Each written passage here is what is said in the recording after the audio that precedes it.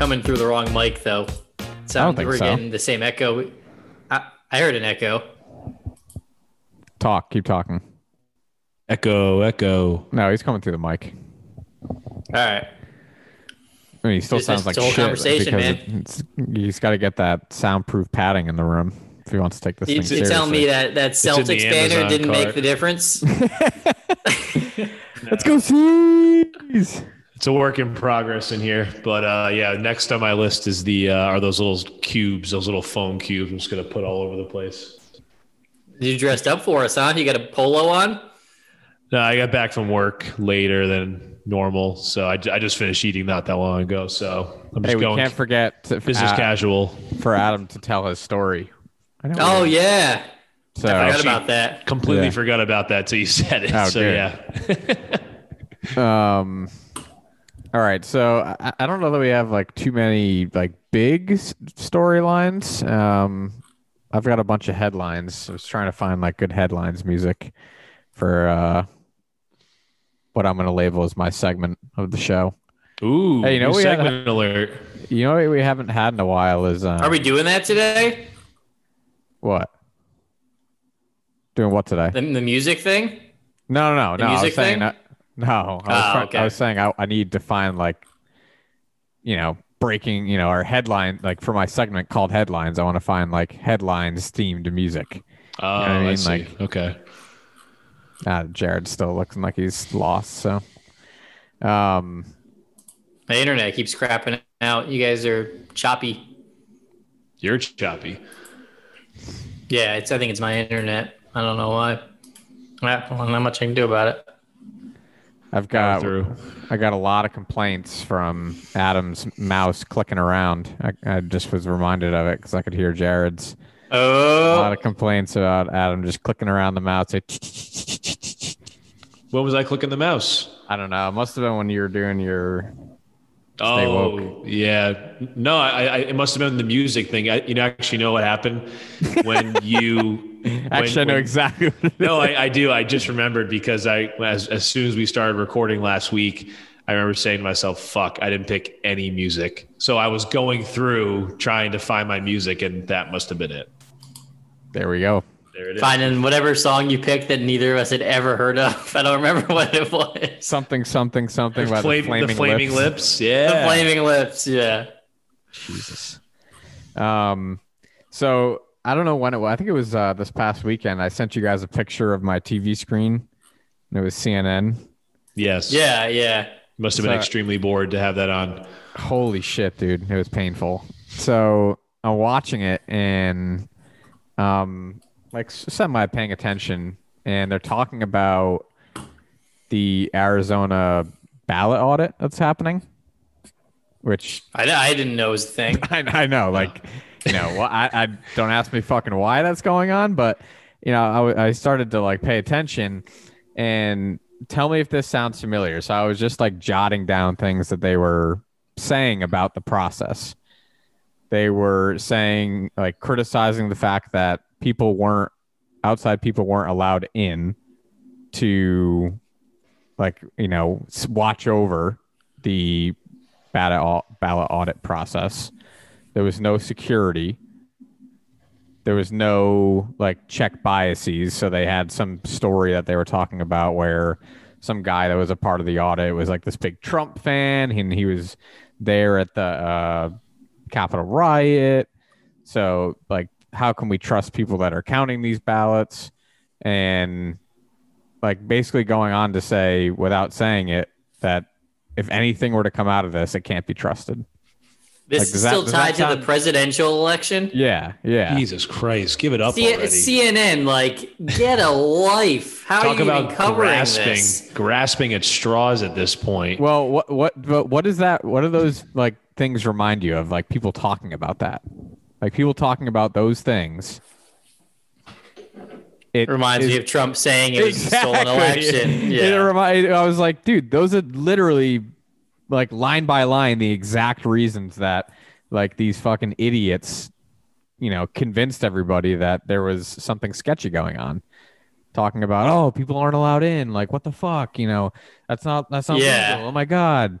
and then we looked this person up because we found their name and like they voted dead. Democrat. Yeah. Or no, I'm telling like they had stories about like the people that were counting ballots. They would figure out like they would dox somebody and figure out, oh, this was the person involved in the Pennsylvania counting, and they voted Democrat the last however many years. It was that, and then no security issues, security failures with ballot. It was like, this is exactly the MAGA messaging for the election. I was like, these people are doing it on air, talking about this ballot audit process. So I was like, I get they're two wildly different things, but like, how are they not like understanding that they're doing the same exact thing to this process that Trump did for the election?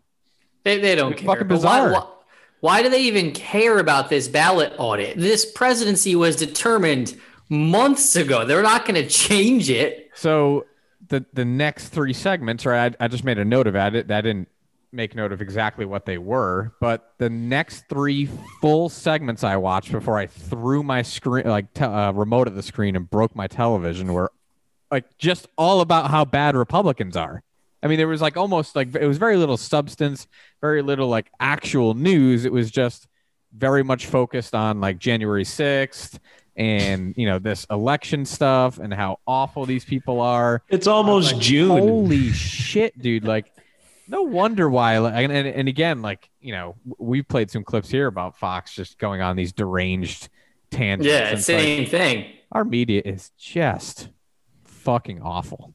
It's funny. Awful. It's funny when you say that, Ty, though, how like it's like literally identical to what Trump was saying. But in their minds, when Trump says it, it's attacking democracy. It's threatening democracy. When CNN brings it up, they're defending democracy and they're trying to uphold our democratic values by doing so. Right. Like, I don't know what formal role like ballot audits play in, the Constitution or, whatever, but it was just like, dude, you guys are just rolling out the same fucking like, and it was it was, you could tell it was very much like their opinions of these things. Like, hey, there was no security here. It was like, some woman reporting from Arizona, and she, they're bringing all these things up. They're not even referencing like, oh, these are concerns that people in the, community have raised. It's them bringing up these things, them saying, hey, we figured out who this guy is, and like, he's a supporter of Trump, like, and he's involved in this audit process. I was just like, oh, Jesus Christ. It's funny because like you can also like you almost want to like sit these people down and like we get it, like around the time of January 6th, that was pretty significant. The whole election thing, like everyone was talking about the fraud on both sides. But you could also just, I don't know, cover current events and like move on. Definitely move on, but also like there's news to be talked about.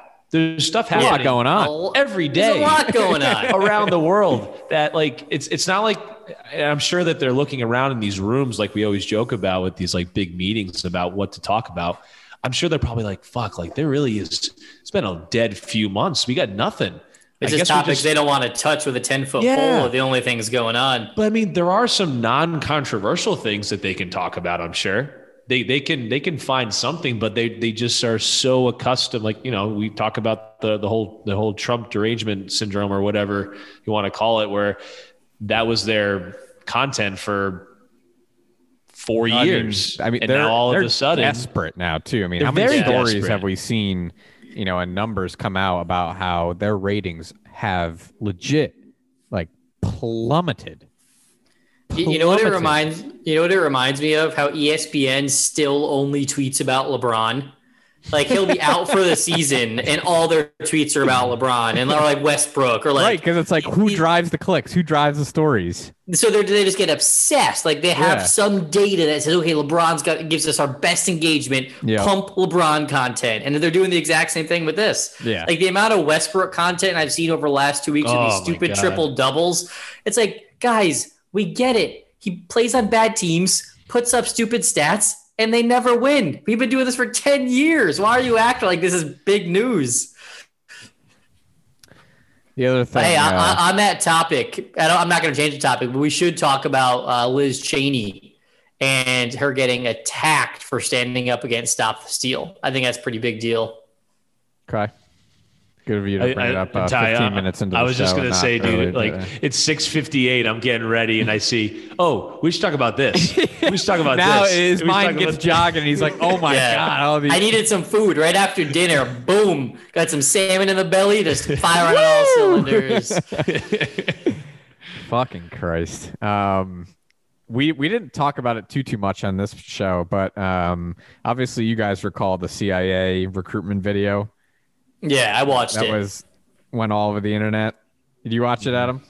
Yeah, I did. Yeah, so it was all about cringe. Doesn't even do it justice. Oh yeah, it was painful. I mean, it was all about just promoting the CIA as like being a diverse, equitable, representing all these different. It was very much identitarian, right? I mean, the whole video was kind of that, right? And I don't know if you guys saw it, but Kalinske had a fucking hilarious reaction that he put out to it. I figured I didn't. I figured we'd play just a little bit of it here. Oh wait, I gotta share my screen. Oop. Bit. There we go. Oh, my chair's broken. Your brand new chair? No, not So now you see what's going on here. And by the way, this is not going to stop. So this is the CIA's doing it. The FBI's going to do it. The Democratic Party has been doing it for the longest time. I'm not for Medicare for all. I'm not for free college. I'm not for a living wage. I'm not for ending the wars. I'm not for ending the drug war and freeing the nonviolent drug offenders. I'm not for any of the actual policies that are important and would fix the country and make everything better. But I will say the word intersectional. And I will give you my pronouns in my bio. And I will create an identity around my generalized anxiety disorder and make you feel like I'm relatable. Dude, so spot on. I will, say I'm on the LGBTQ spectrum, or I'm cisgender, or, I believe in diversity and I have people of color in my family, or I'm a person of color. They will give you everything when it comes to labels, social issues. And by the way, it's hilarious that the CIA is doing the Democratic Party trick. I believe in diversity. I'm strong. I'm proud. I'm a daughter of immigrants. I'm a woman of color. I'm perfectly made. I'm proud of me. I'm a cisgender millennial. I have generalized anxiety disorder. I'm intersectional. I despise the patriarchy. And by the way, my main job is going to be to press the button on the drones that blows up innocent people overseas. That's that before I perfect video, dude. That's everything we've tried to say a million times. Yeah, I thought that just hit the nail on the fucking head there. It really is. It's I'll just always think of the meme of the plane dropping bombs with the Black Lives Matter and rainbow flag on it. I'll just always think of that when moments like this. Like in their minds, those are the key pressing issues that need to be addressed or just talked about or identified with, and everything else is just secondary because they're just the easy topics to talk about. I was just saying, the other ones are hard to do, and they're not going to come anytime soon with a lot of help in Congress and a lot of support from like the states and stuff. But that other stuff, you put he, she, they, whatever cis shit in your Twitter bio, and hey, box check, I'm good. Right, you abstain from criticism from woke Twitter. Yeah, wow, close one. Dodged a bullet there. God, I love the CIA. Like they came out with this thing, this poll, Republicans versus Democrats, who has more trust in certain institutions and whatnot. Some of them were actually like kind of surprising, like the CDC. It was near identical. Like Republicans and Democrats having faith and trust in them, where you would have thought that would have been skewed more. But the FBI and the CIA, like Democrats were all the way on one side, Republicans were like all the way on the other in terms of trust. Like Democrats had a lot of trust and faith in the CIA and FBI. Republicans not so much. So well, I'm sure after their that marketing video worked. Yeah, I was just saying, I'm sure after that video, they're good now. They're gonna have people. Could you imagine these social justice warriors surviving in the CIA, being CIA operatives? People who, if they don't get called the right pronoun, cry, and we want them to go be CIA operatives. Nobody thought this through, huh? Well, it's more probably like they don't actually want people. No, like that. definitely not. They just want to. They just want to pretend. Virtue signal. Yeah. They want to put up this facade like they do at want. Me and how great I am. That's just all that fucking video is. Yeah. All right, let's move on to our near weekly Joy Reid segment. I saw this actually like late today and threw it on there. But I figured we'd all appreciate this as a running theme of the show. Oh. And their allies over at the BS Factory the GQP and their allies over at the BS Factory are obsessed with lying about critical race theory. Roughly a dozen Republican states have passed or introduced vague legislation that prohibits critical race theory or divisive concepts, whatever that means. It's fairly hypocritical for the party that freaks out about faux censorship and cancel culture to cancel an idea that they just don't like. But why let logic get in the way of their culture wars? Just yesterday, the Tennessee General Assembly banned teaching critical race theory in that state. And Arizona is on its way to doing the same, threatening to fine teachers who are already underpaid $5,000 if they break the law. None of this should shock you. Why would the Republican Party want to have a factual conversation about race, gender, and equity when their most pressing issue today is pushing the big lie? Joining me now is Jon Meacham, presidential historian and host of the Fate of Fact podcast, which I'm excited about. And John, you know, Nicole Hannah-Jones, who of this Behind the 1619 project, tweeted a series of quotes by W.B. Du Bois, which I thought were so spot on. I can't quote them, but I'll paraphrase them. That history is one of two things. It's either information or it's a palliative to sort of create, you know, patriotism and make people feel good. To me, American history has been taught as the latter. All of my adult life and way long before that. Why do you think people are freaking out so much that people want to teach it as accurate fact? As accurate fact. So she's saying critical race theory is fact. Actual It's not an fact. opinion. It's not a theory, despite the fact that it's called critical race theory. It's fact. What's the fact part? Do we know? So What part of that is indisputable and provable? So I wanted to like I looked up after I saw that. I was like, I just looked up on the internet, like, what are the core principles of critical race theory? And there actually are 5 core principles of critical race theory. Of course there are. The first, so as a headline, they say critical race theory asks us to consider how we can transform the relationship between race, racism, and power and work toward the liberation of people of color. So that's just a headline there. Number one. Oh, that's not even a core value. Nope, That's a headline. not even a. That's just an overarching umbrella statement. Okay. We need a PowerPoint for this. Founding principle number 1 is the centrality and intersectionality of racism. So again, we remember that we are dealing with actual fact, according to Joy Reid. Racism exists everywhere in American life, from within our own thoughts to our personal relationships to our places of work. Critical race theory says that racism isn't just actions of individuals, but that's embedded in institutions, systems, and culture. It's our way of life. Okay. Bold statement. Hey, actual fact, though. Yeah. Fact. Easy. Not disputable. The challenge to dominant ideology. In law and other arenas, there is a belief that concepts like neutrality, objectivity, colorblindness, and meritocracy.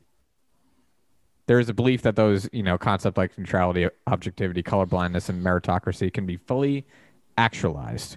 Critical race theory says not so fast. Ooh. How can one truly be neutral on issues of race when racism is baked into the fabric of America? Hard question to ask there. Actual hard question to answer. 3, the commitment to social justice. 4, the importance of experiential knowledge. And 5, the use of disciplinary perspective. Does any of this sound at all like it's based in anything other than just theory? Nope. That's going to be a hard no. So, I mean, people watching your show are going out and being like, oh, God, like these states are just disgusting, despicable, trying to make it so we can't teach the absolute facts that are the 1619 Project and critical race theory. It's like unfucking believable. Jesus Christ. So another gem from Joy Reid. Another gem. We got another gem here. Now you're not going to hear her speaking. You're going to hear her not speaking and not interrupting, which is really what's egregious about this clip. But this was a real fucking clip on MSNBC. And it's really something hearing those comments from President George W. Bush. I've been thinking to myself this whole time, Al-Qaeda, Osama bin Laden, the Taliban, the people who wanted to do harm to our nation and to our way of life and our democracy, they got nothing on what this Republican Party is doing. The idea that a member of their party, of their leadership, whose last name is Cheney, could be purged from their leadership for telling the truth about January 6th. Still about this fucking January 6th. Oh my God. Get the fuck over this it. clip goes on for another, like he just goes, I mean, that was the most insane statement, but like he goes on and Joy Reid's just sitting there nodding, like agreeing, like you're fucking absolutely right. Nailed Al-Qaeda, Osama bin Laden. It's really something hearing those comments from President George W. Bush. I've been thinking to myself this whole time, Al-Qaeda, Osama bin Laden, the Taliban, the people who wanted to do harm to our nation and to our way of life and our democracy, they got nothing on what this Republican Party is doing. This is the same George W. Bush that said his biggest concern right now is with lying, and he lied us into the Iraq war we've been in for 20 years. Killing thousands of American lives. And tens of thousands of innocent Iraqis. Yeah. You know what it reminds me of? These like hearing segments like that, not to make another comparison to ESPN, but dude, this is no different than like First Take. Stephen A. Smith doesn't even believe what he's saying half the time, but they just give him a high five at the commercial break. Great rant, dude. Way to get him amped up. It's just like shock value. That was a shock value. Sure, it is statement. shock value. Absolutely. Ridiculous. I mean, who could be sitting on their couch watching that? I don't care how staunchly Democrat you are. Like, who could sit there and not say, whoa, wait, what did he just say? Excuse me? Right. What? Sorry? Oh, God. We also have to remember, though, this is the same group of people that think that January 6th was the greatest attack on our democracy since the Civil War. So that came directly from the top. Yeah, we have to keep that in perspective.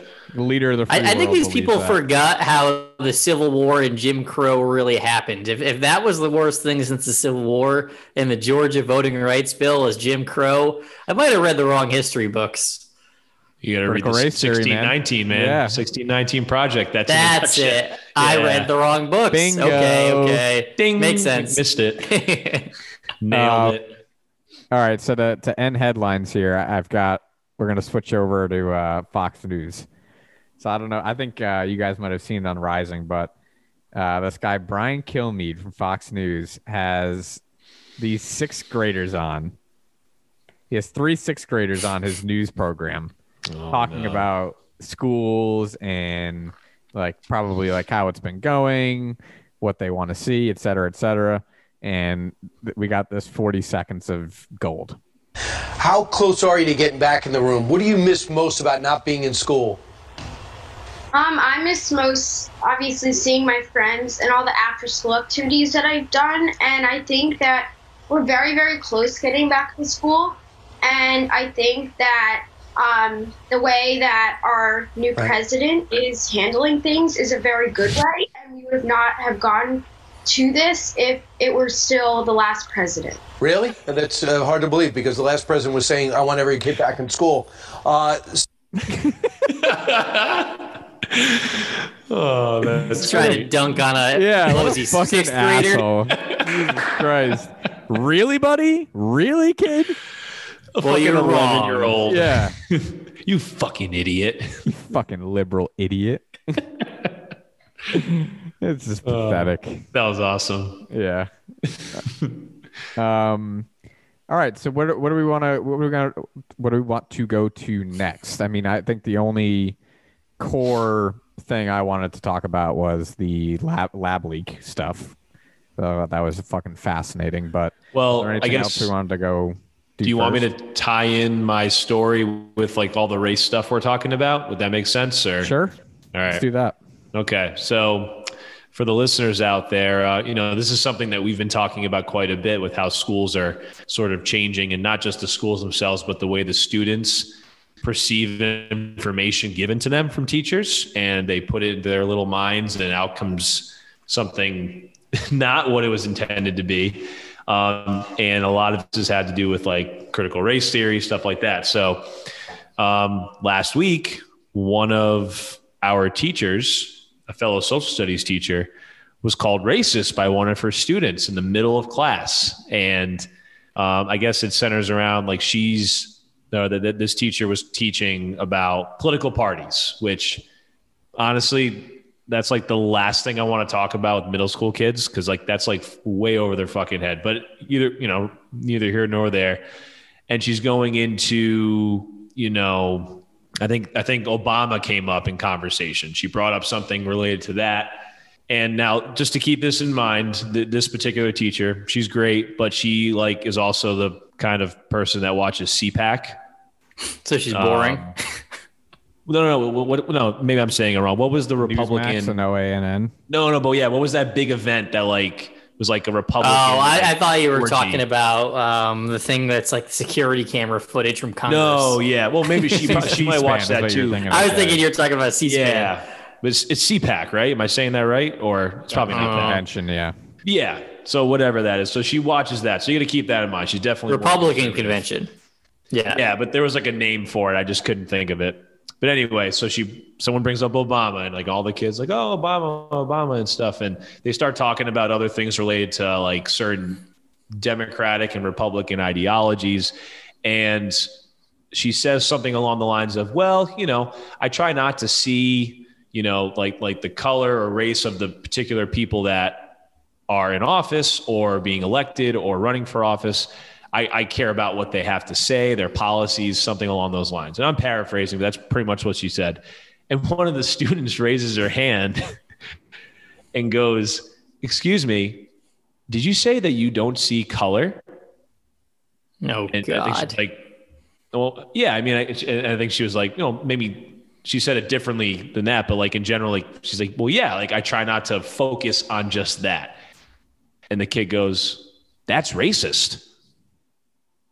And she was like, she was just floored. Like, I don't think she knew what to say for like the first 5 or 10 seconds after that. But the kid pretty much just said like, because you don't see color, it means that you are the equivalent of a 8th grader. So like 13 years old, 13, 14 That's years so old. Fucked up, man. But that was the and first. what type of kid? Was it like a kid trying to be a smart ass, like know-it-all, or was it a kid who like genuinely thought and was offended? What the fuck she's kind not of on my 13-year-old has those genuine thoughts? Right.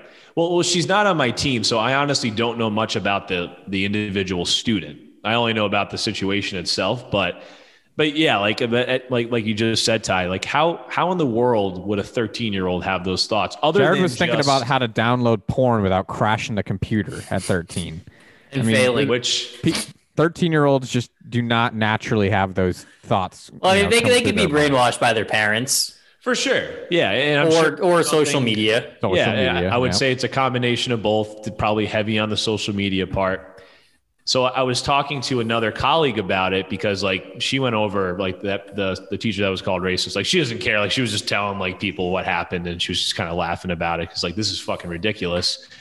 So I brought it up to someone else and this person who I'm not going to name was pretty much, she responded in this way. She said, well, if you're colorblind, you don't see the patterns, like patterns of racism And I said the exact same thing you just said, Ty. Is like, this is a 13-year-old girl we're talking about. Do you honestly think that that is the way that she is thinking? Or do you think that she saw this online somewhere or heard someone say it and just regurgitated? I mean, like, let's not fly off the fucking handle here. These are kids we're talking about. And even if she's a savant and she does really believe that, then she should also be smart enough to understand that that woman is saying that to make the point that I do not base my decisions politically based on the skin color of the individual. Yeah, exactly. Which should be the right answer to that question. That's exactly the right answer. That's the only answer. Well, the twisted world we live in now, that's not a good answer, right? That was my biggest gripe with the whole thing. Is like, I thought that was I don't know exactly how she said it, but that's generally the message that she was sending. And I was like, how else can you answer that appropriately? I mean, granted, if I had to guess, probably not a huge fan of Obama's policies, just pretty right wing, and that's fine. Whatever. There's a lot of people that aren't huge fans of what Obama did, but she specifically said exactly what you should say as an educator: is that I don't look at the person and analyze their skin tone, their cultural background. I look at the policy. I look at what they say they're going to do if they follow up with it, and that's it. And that's all. That was literally MLK's dream when he said, "I have a dream." It's that a man would be judged by the content of his character and not of his skin. And we have completely turned the tides.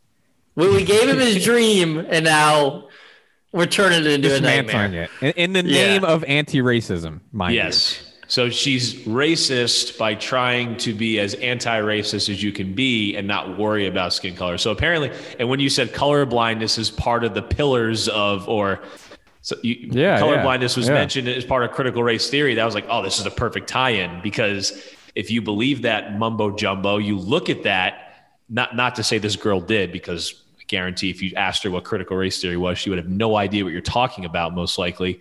But it goes right along with those principles. It's like saying you're colorblind. Yeah, they have pretty much the equivalent of calling a black person the N-word.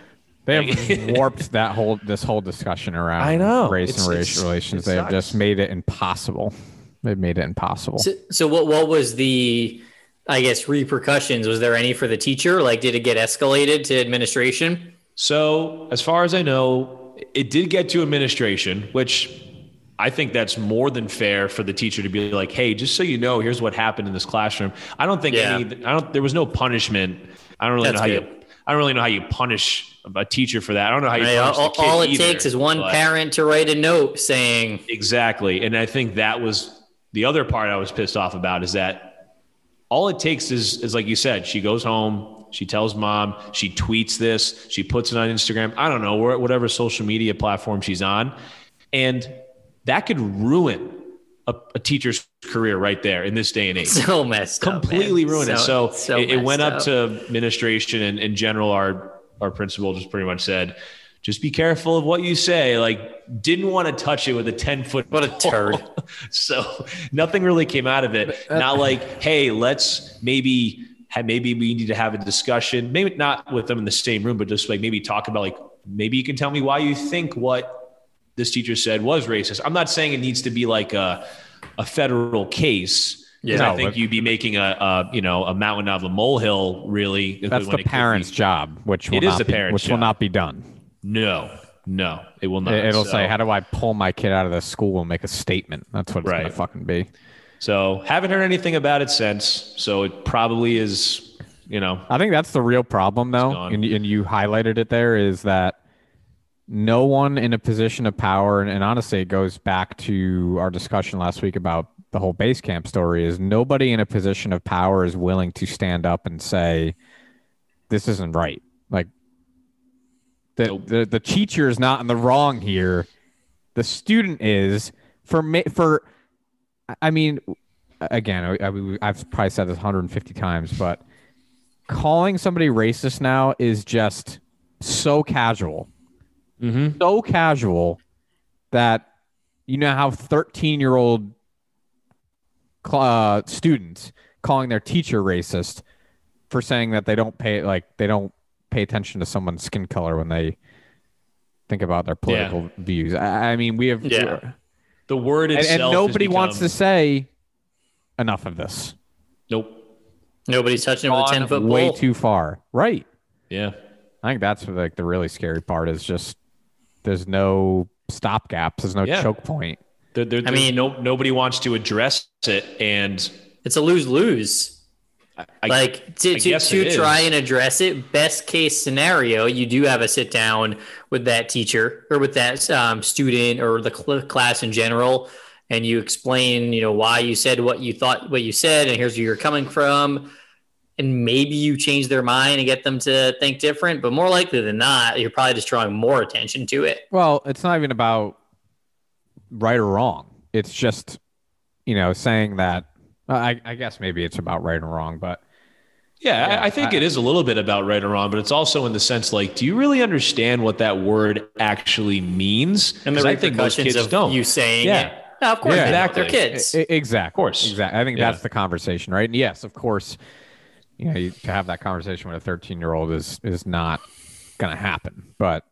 You need to have those kind of conversations with 35-year-old people in today's day and age, 45-year-old, 55-year-old people to say, do you have any idea what you're saying? Yeah. The gravity that comes with it. Right. Because you're just saying it so fucking flippantly, about anyone that you literally at this point, anyone that you politically disagree with has become your racist. Yeah. And on par with Al-Qaeda and Osama bin Laden, who planned 9/11. Yeah. I mean, I talked about some pretty tough things with my kids. I've shown them a lot of stuff, images, videos that relate back to these time periods where racism was just just a commonality, and everyone as really you should. Yeah, which I would never stop doing that, but I don't know, I've never had a student come at me like that ever.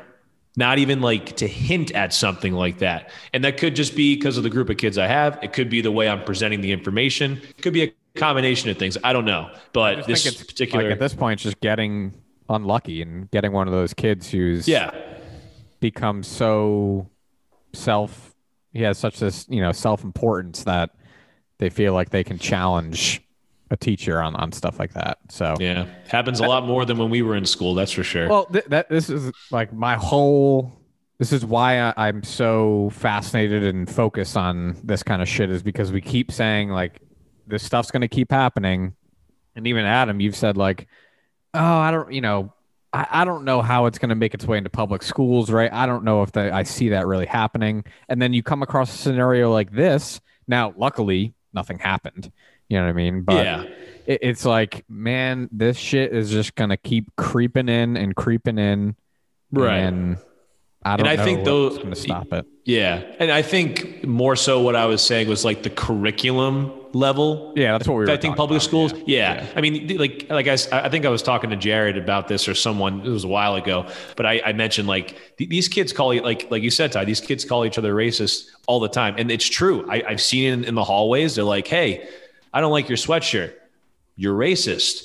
And they just throw it out there. And I'm not even exaggerating. They use it. What does it have to do with racism? It has nothing to do with it. But the kids. It's we used to use the word gay. Everything was gay. Exactly. Yeah. It's calling someone gay or just calling them an idiot or something along those lines. Just a derogatory term to insult your intelligence. But they just use the word racist instead. And it's. And again, that's another reason why the very people who claim to be doing the work have completely fucked over the work, because now it's just those kind of words and they don't mean anything. Now they're just commonplace. Totally desensitized. It's completely the fault of people trying to perpetuate this and demand that everyone believe it. Absolutely. The last question on this topic. The kid was not a BIPOC, right? I don't know. I really don't know. Okay. Because I feel like if it was a BIPOC, that would have carried a little bit more weight. Yeah. I mean, I didn't think it shouldn't, but it would have. Sure. It probably, yeah. I mean, honestly, I don't know. So maybe maybe that student wasn't a BIPOC because it kind of just must died. Have been AP. Or what's the new version of AP? ANP? ANWP? It's got an N and a W, right? I have no fucking idea. I'm not even as caught up to speed as you are. Something like that. All right. That's my race talk. So we're good. Yeah, no, Be careful out there, buddy. It's a minefield. Well, that's the thing. Seriously, like, that's fucking scary. That is scary, dude. That's terrifying. If I'm that teacher and I go through that, I'm like, is this gonna fucking blow up and be like a fucking national story? Right? You know what I mean? Like it happens. And all it takes is, like we were saying, it could have been. All it takes is one fucking kid. It's not even one like fucking you. kid. One idiot kid. Yeah. No. It could be totally false. It could be, I may not have even said that, or she may not even have said that. It doesn't matter because now it's up to the You're court not of winning public that. He opinion. said, she said. No, never. No. Absolutely not. No. All right. So what do you want to talk about, Jared? Take it away, Mo. So I think I brought up 3 topics. The unemployment and kind of this like very polarizing response to the really bad jobs numbers last week of the right. Of course, the topic gets politicized, and where the right wing and conservatives are saying this is all because we're giving people unemployment and nobody wants to work and they're all lazy. The left wings are saying it's got nothing to do with that. It's all because of the conditions of these employers and hostile work environments. They don't want to go back to it, and they're getting educations and bettering themselves. What? Low wages. Low wages, exactly. But the reality is we've never had more open jobs. They announced today, and I think might have been the history of America. More unfilled jobs than there are right now. So I wanted to get your guys' take and thoughts on what do you think is contributing to this, and is it something we should be concerned about, or is it just kind of it'll shake out as we get back to normal? I think that it has to be tied to the unemployment benefits because that would be too much of a coincidence.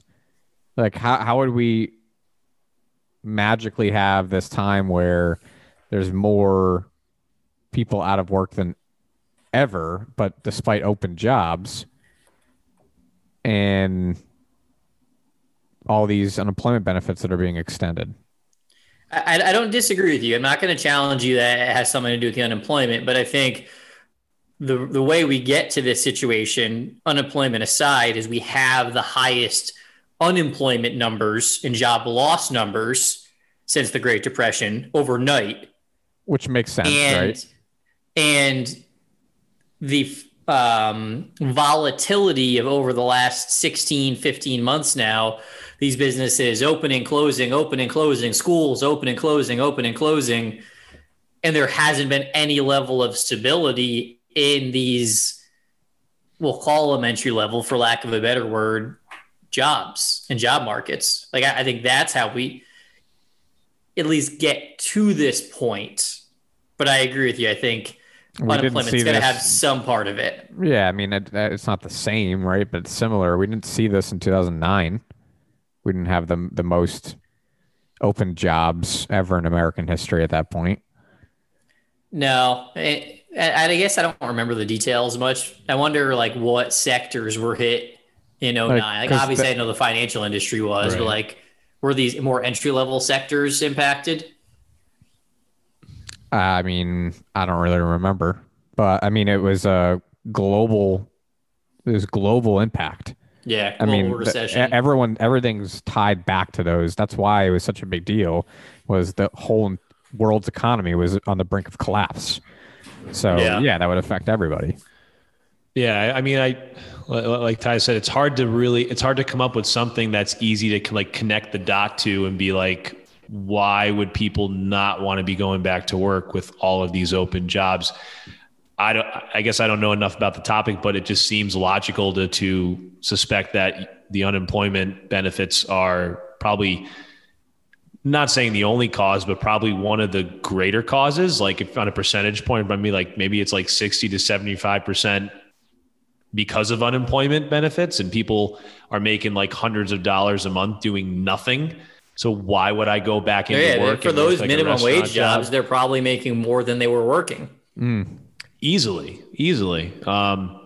And even if they're not, maybe they're making slightly less, but to them it's like, okay, I'll make slightly less, but do absolutely nothing. Right. So like that's a pretty good trade-off, I guess, logically speaking. Like if I don't have to work that hard and I make one of Erica's friends was unemployed for like 9 months. I think there's a lot of people, probably not as many like in our social circle, so we don't see it. But I think there's a lot of people who have been unemployed for a long time, milking the system. So I think, to me, that's a huge driver. That's the main driver. And I think you brought it up, Jared. The schools is almost as big of a factor for me.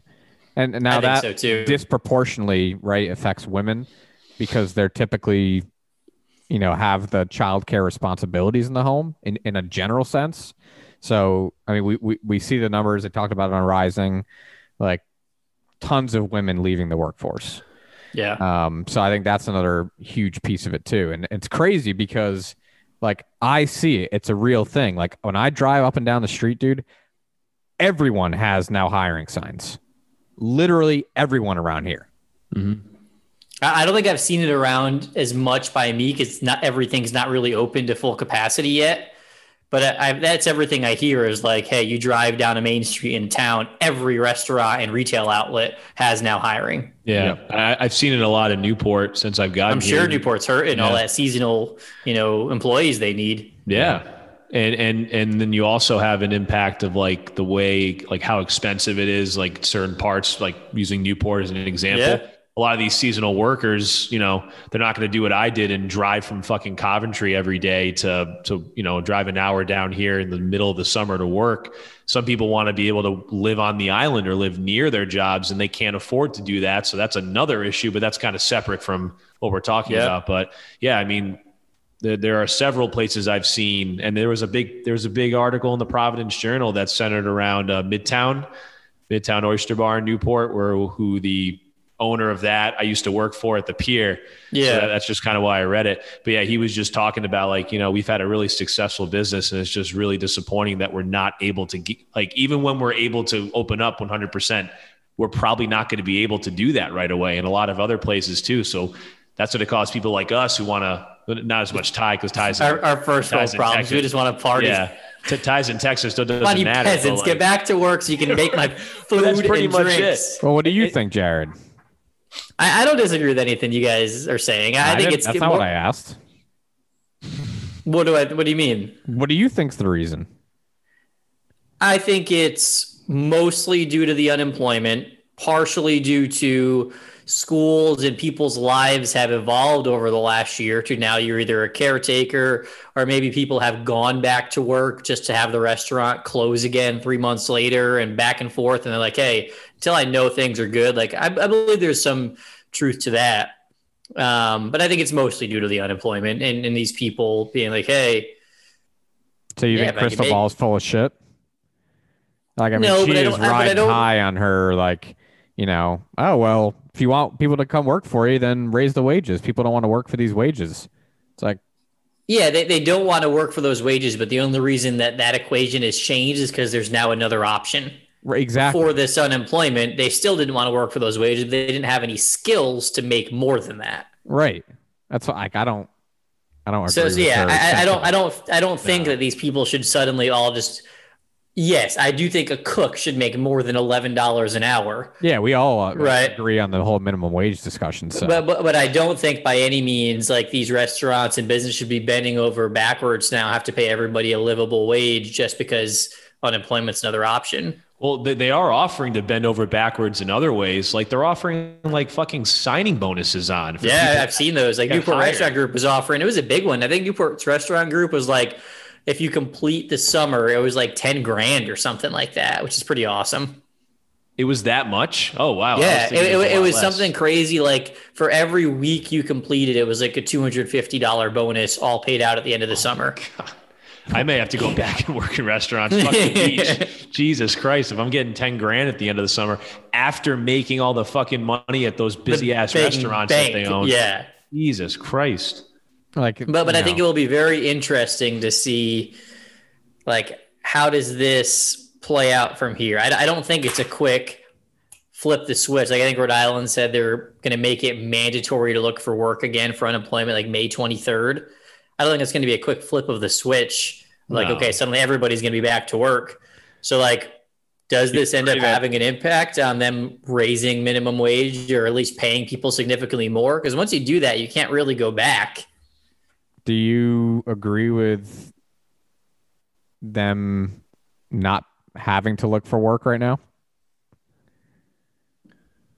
I think the only reason somebody shouldn't have had to look for work is if they literally were like super high risk and couldn't work and couldn't do a frontline job like a retailer because it would put their life on the line. Or if, say, they were a single parent and they had to watch their kids who weren't in school or work, because obviously you can't do both, right?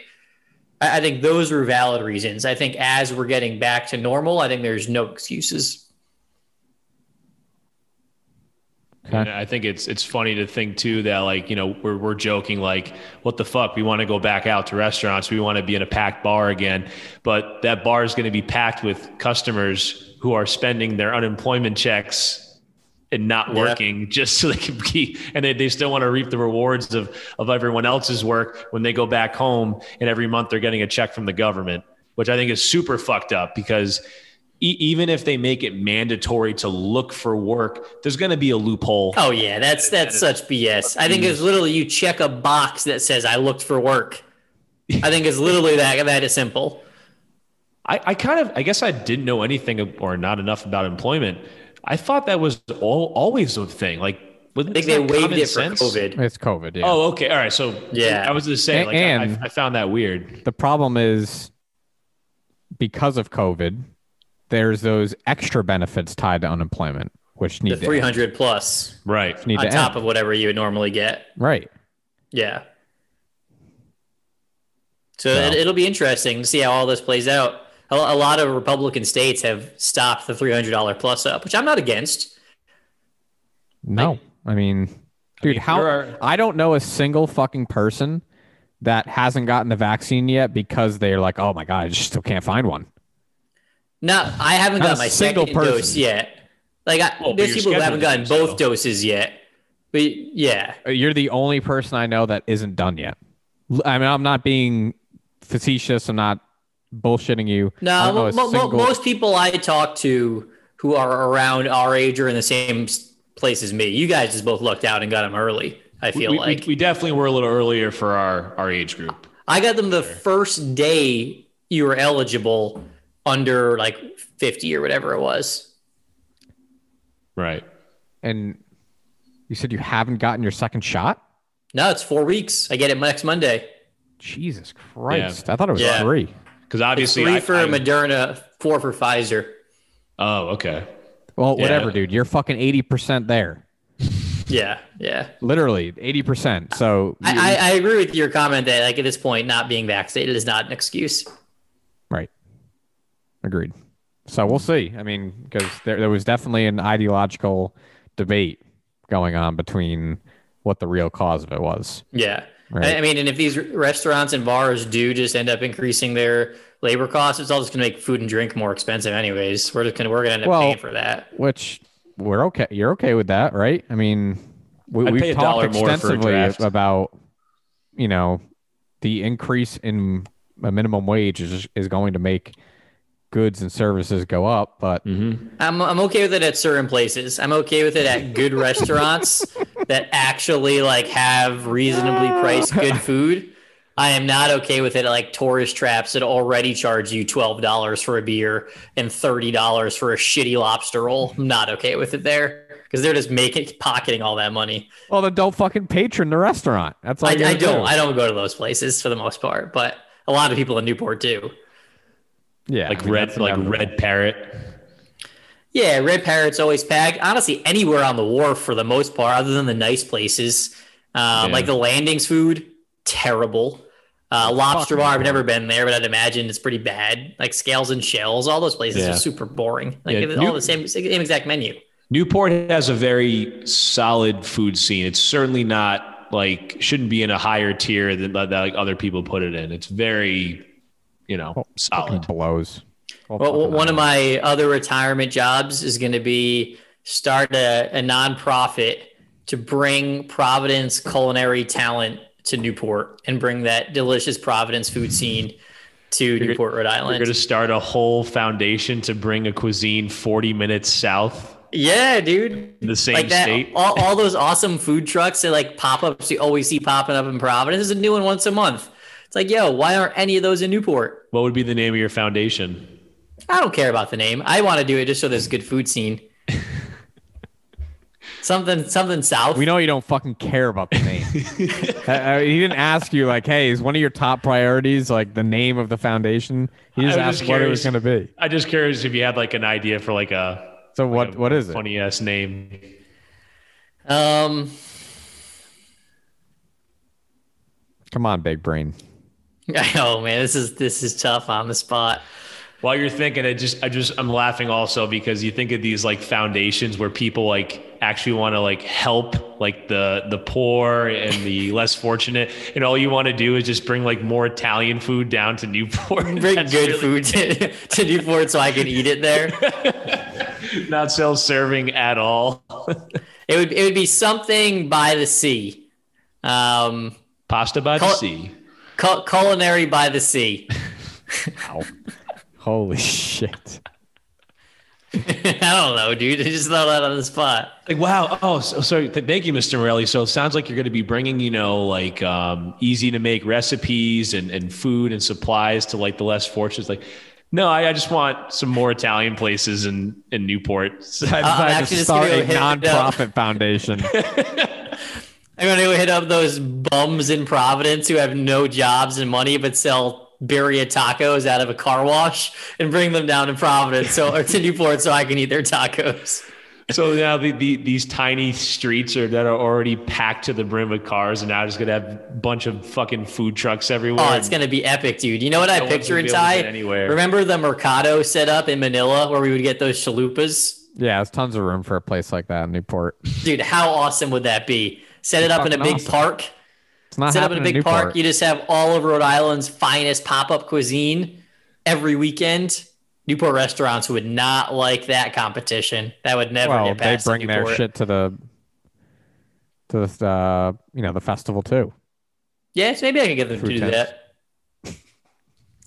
Now the gears are turning, boys. Yeah. Big plans for retirement, this guy. Just do it somewhere other than Newport so I can enjoy it. Told you, when I run out of gas this summer, once I'm out of gas once and there's a gas shortage, I'm not leaving the island the rest of the summer. Well, I know you're not driving to Texas, so I'm not really concerned about it right now. But long term, I don't ever want to see that island again. Ty's gonna friggin' pull like a Bane from The Dark Knight Rises and blow up the fucking bridges. Everyone just, what the fuck is that? All right, so what else do you want to talk about, Jared? Let's talk about Liz Cheney. I want to get your guys' opinion on that. So I don't know like all the details of what she said, but she pretty much just came out and said like, hey, as a Republican Party, we need to stand up and all acknowledge the fact that there was no stop the steal is based on a lie. Like as simple as that, right? This election was not stolen. All that was based on a lie. And instead of her peers standing up to support her, they literally fired her from her leadership position in the Republican Party. So, like, I saw a press conference right after that with Ted Cruz, America's favorite snake, just being like, there is no future of the Republican Party without Donald Trump. Like, these people are still just hanging on to his coattails. Dude, they're like, this lady, I don't like Liz Cheney. I don't think she's a hero. I don't think, there's anything. If anything, she's just trying to appeal to the moderate side of the Republican base. But the fact that she came out and said the clear, obvious truth, as Liz Joy Reid would say, whatever the fuck her name is, Liz Reid, Joy Reid, whatever the F would say, is the facts, and she's getting fired. Well, I know, but that I think you just answered your own question, Ty. You, right? Yeah, I was just gonna say. I mean, I think that's. I don't. It, honestly, what'd you expect? It did. Like, I can get them to say, like, all right, obviously we're not going to agree with her. We'll say some half like BS answers of, oh, there's a lot of meddling, blah blah blah blah blah. Like, for now, their entire Republican Party has gone all in on an entire fabricated lie. That's their identity now. Stop the steal is their identity. I don't know about that, but I just, it's not their identity. It's they're completely unable to deny it or speak out against it because their political future could be on the line because they are cucked by fucking Donald Trump. I don't know how this happened to them. They are such fucking pussies. It's unbelievable. Yeah. Like, why they wouldn't all get into a room and say, all right, listen up. Fuck this guy. We're done. Yeah, we're moving on. We had our run. We need to shift now. If we're going to last, we need to all collectively say, fuck this guy. Because they have to understand that the MAGA crowd is still going to vote Republican come 2024. Yeah, I think you're right. Matter now, maybe there's not as much turnout, right? I mean, enthusiasm and all. Right, enthusiasm and stuff like that. I mean, he doesn't get people, nobody gets people going like Trump, but like, who fucking cares? Like, you don't have a fucking future with Donald Trump. There's no fucking way that guy can win a re-election. Yeah, it's just crazy. Like, this is all the basket you're putting all your eggs in. Like, your strategy is to appeal to the crazy people who stormed the Capitol, pretty much. Yeah. So in the last, we'll say 5 years, and by the time this presidency is done, 8 years, you've gone from the party of George W. Bush, of conservative, Texas, Jesus, family, to stop the steal. Pretend that's a part of it, though. Yeah, but like, people voted for George Bush and like had nothing to do with anything extreme. It was like, oh yeah, a fiscally conservative Republican off the book of Reaganomics. Yeah, and like, that wasn't controversial. Right. Now, if people vote for these liars, I don't think Democratic Party is any better. So I don't want this to come across as a partisan comment, but like, they're literally like, they're taking a poison pill. Yeah, they're killing democracy. Like, they're fueling the fire of lies and deceit and divisiveness, and it just I don't think it does anything to democracy because it's irrelevant. It doesn't matter. It's not going to change. If anything, it's just going to fuck them. Nobody else. It's only going to fuck them. How does this? I don't know if I hope so, because I don't know if I want the Democrats in office either. But it's a lose-lose right now. I just want The Rock. Yeah, I mean, Matthew McConaughey. Yeah, he could be the new governor of Texas, right? Is that what they're saying? I don't know if he would actually do I thought people liked Governor Abbott. I mean, it's like any politician, dude. I mean, he's mostly hated. Damn. So. I feel like you'd be hard pressed to find a governor or any politician has like 70+%, approval rating. Yeah. Yeah. We had a mayor back in the day, Mayor Giuliani. Yeah, he was the man. Got convicted felon twice. Still talk about a fall from grace. The guy who was elected like very briefly before fucking 9/11 occurred, and he was like the guy to get. I said the wrong name. Were you thinking of the guy from Providence? I was thinking Buddy Cianci. Oh, I think you're talking about Giuliani. Yeah, okay. Giuliani. He certainly had a fall from grace. Yeah, but yeah, Buddy Cianci, as crooked as he could possibly get, but everyone loved him. Convicted felon twice, elected mayor twice. I've heard very few like old timer people say a bad thing about that guy. People love that guy. Hey, Providence has gone downhill since he left. He has a pasta sauce. Yeah, after him. He's fucking corrupt. Yeah, he was incredibly corrupt. More of the same. But he brought downtown Providence back to life, and now downtown Providence is going to shit again. There's nothing there. Until Charity by the Sea comes in. No, not Culinary by the Sea. Culinary by the Sea is going to be the death of downtown Providence. Good. Let it burn. Take all the. Let it burn. Yeah, you just want your white island to survive and be the last thing. Newport is very diverse. There's a lot of homeless riffraff on Broadway. Oh, dude, it's hysterical walking up and down that street. That's going to be my second nonprofit, putting those people in a boat and just shipping them to Guam. I think they call this genocide. Just want to. No, I didn't say kill them, dude. It's going to be like in Wild Wild Country. You put them all in a boat, send them somewhere with a buffet at the end, and they're just so excited they get there, and they're really far from home and don't know how to get back. I don't think these people can be reasoned with. That's why you just say, hey, there's a buffet. I'm dropping you off at a buffet at the end of this bus. But I'll do it by a boat. That clip right there is going to make headlines when Culinary by the Sea launches and as their formal media campaign. This is going to be my second idea, to fucking grab all these homeless bums, put them on a boat and ship them out. They're so annoying. You ever try and have a $12 glass of wine on a sidewalk on a nice sunny day and a homeless man comes up to you and starts talking to you? Dude, it's like what happened when we were at Salvation. That's what I was exactly thinking of. Hey, how old do you think am I? You're wrong. It didn't even give me a chance to guess how old he was. And after that, wasn't he like, you like gave him a weird look. He's like, I know you, man. Or something like that. He said he knew me. It's like, dude, I don't know who the hell you are. Actually, I do. That's false. I've seen him many times. He's always around. You, sir. I pretty much do know him, but I wasn't about to tell him that. That's what I'm going to do. I'm going to send those people to Providence to work the jobs that I'm bringing down to do. We're going to pull a 1-2 switcheroo. Nailed it.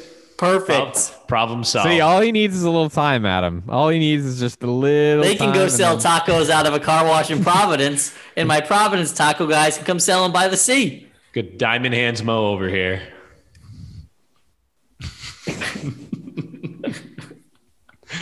All right, so we can. Do you have anything else over there? I think I had one more topic, but I don't remember what it was. I do think it'll be interesting to talk about Israel-Palestine conflict. That was Adam's topic. Yeah, we can talk about that. I thought you did at 3, though, that you brought it at 6:58. One of them was brought in at 7:15. All right, while we're waiting. Oh, should kids get vaccinated now that they're eligible? Ooh. Spicy. I wanted to bring up too, and you sent it to Jared, but did you anybody actually read the New York Times article about the CDC and outdoor transmission? No. I read I think you sent us a blurb from it, right? No, you sent us a blurb from it. Oh, I didn't read the full article then. It was from Crystal. So the CDC, I'm going to read like this first section from the article. When the Centers for Disease Control and Prevention released new guidelines last month for mask wearing, it announced that, quote, less than 10% of COVID transmission was occurring outdoors. Media organizations repeated this statistic, and it quickly became a standard description of frequency for outdoor transmission. Let's see. That benchmark seems to be a huge exaggeration, says a doctor, a virologist at the University of St. Andrews. He said, in truth, the share of transmission that has occurred outdoors seems to be below 1% and maybe below 0.1%. Multiple epidemiologists say. The rare outdoor transmission that has happened almost all seems to have involved crowded places or close conversation. They said saying that less than 10% of COVID transmission occurs outdoor is akin to saying that that sharks attack fewer than 20,000 swimmers per year. The actual worldwide number is around 150. It's both true and deceiving. 150 people get killed from sharks a year, and they're like, it's the same thing as saying. And the same percentage of COVID would be 20,000. Yeah. That's insane. This is where I think criticism is 1,000% warranted for these institutions is how fucking terrible their public messaging is. And it's one thing we've ragged on Fauci about a lot is not telling you the actual truth. And then when somebody else does have the truth and the CDC isn't the one saying it, what are you left to fucking believe? That you don't trust them. He said there, and this was the blurb, Jared. There is these recommendations to be more grounded in science if anywhere close to 10% of COVID transmission were occurring outdoors, but it is not.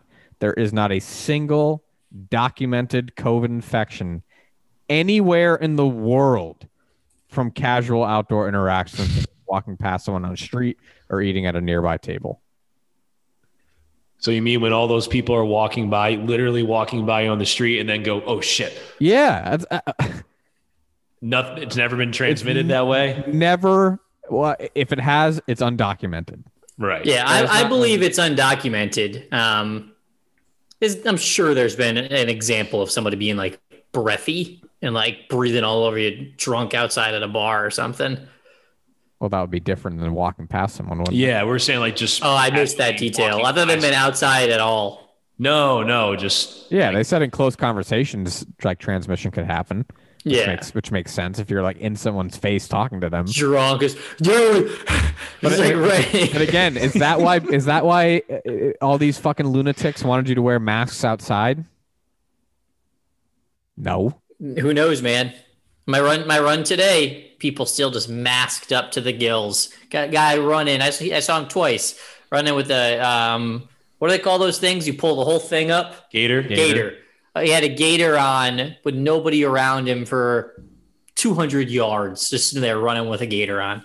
Fucking idiots. Fauci, I think, did say that it may be time to ease indoor masks. I saw that, and it made me very happy. Yeah, maybe it's time. About fucking time, right? Still not super definitive, but it's better than what he's been saying. So, and this, like, again, this is my central theme of the criticism that we've had throughout this last year is they just don't know how to get out of their own way. This was a clip from CNN. Vaccinated people. For people who are all vaccinated, if you work in a vaccinated workplace, there's still a mask mandate. Who are you protecting if everyone's vaccinated by wearing a mask? So we're trying to make sure that the guidance that is put out there by the federal government is one that really focuses on safety. We can't mandate people do certain things, but we could certainly give them the best advice possible. And the guidance that the federal government has put out is for your safety. Wearing a mask, getting vaccinated, crucial. If you haven't done either, or if you're not doing either one of those two, you're in real trouble. But if you've been vaccinated, you're obviously far safer. We still want you to be as safe as possible. That's why the indoor policy should still be masking. But clearly, if you've been vaccinated fully and you're with folks who are also vaccinated, John, the risk does diminish dramatically.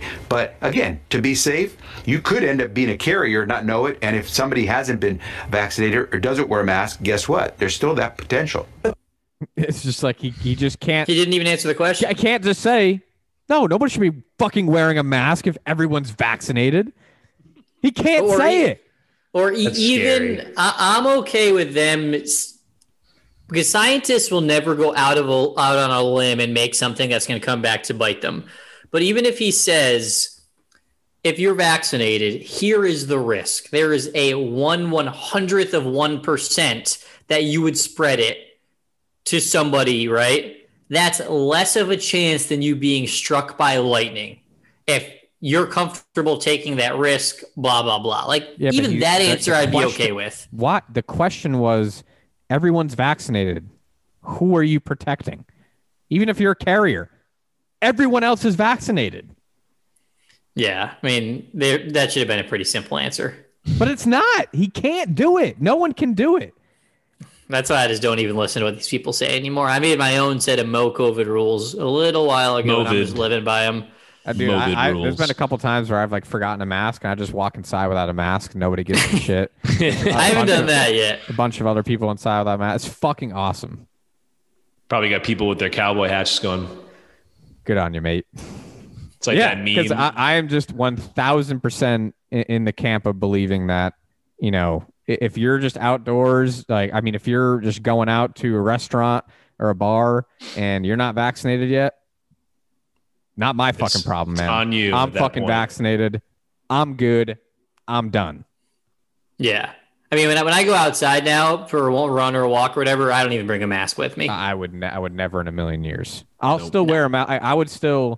I still believe in wearing a mask at places like grocery stores and stuff, like places where things are essential, right?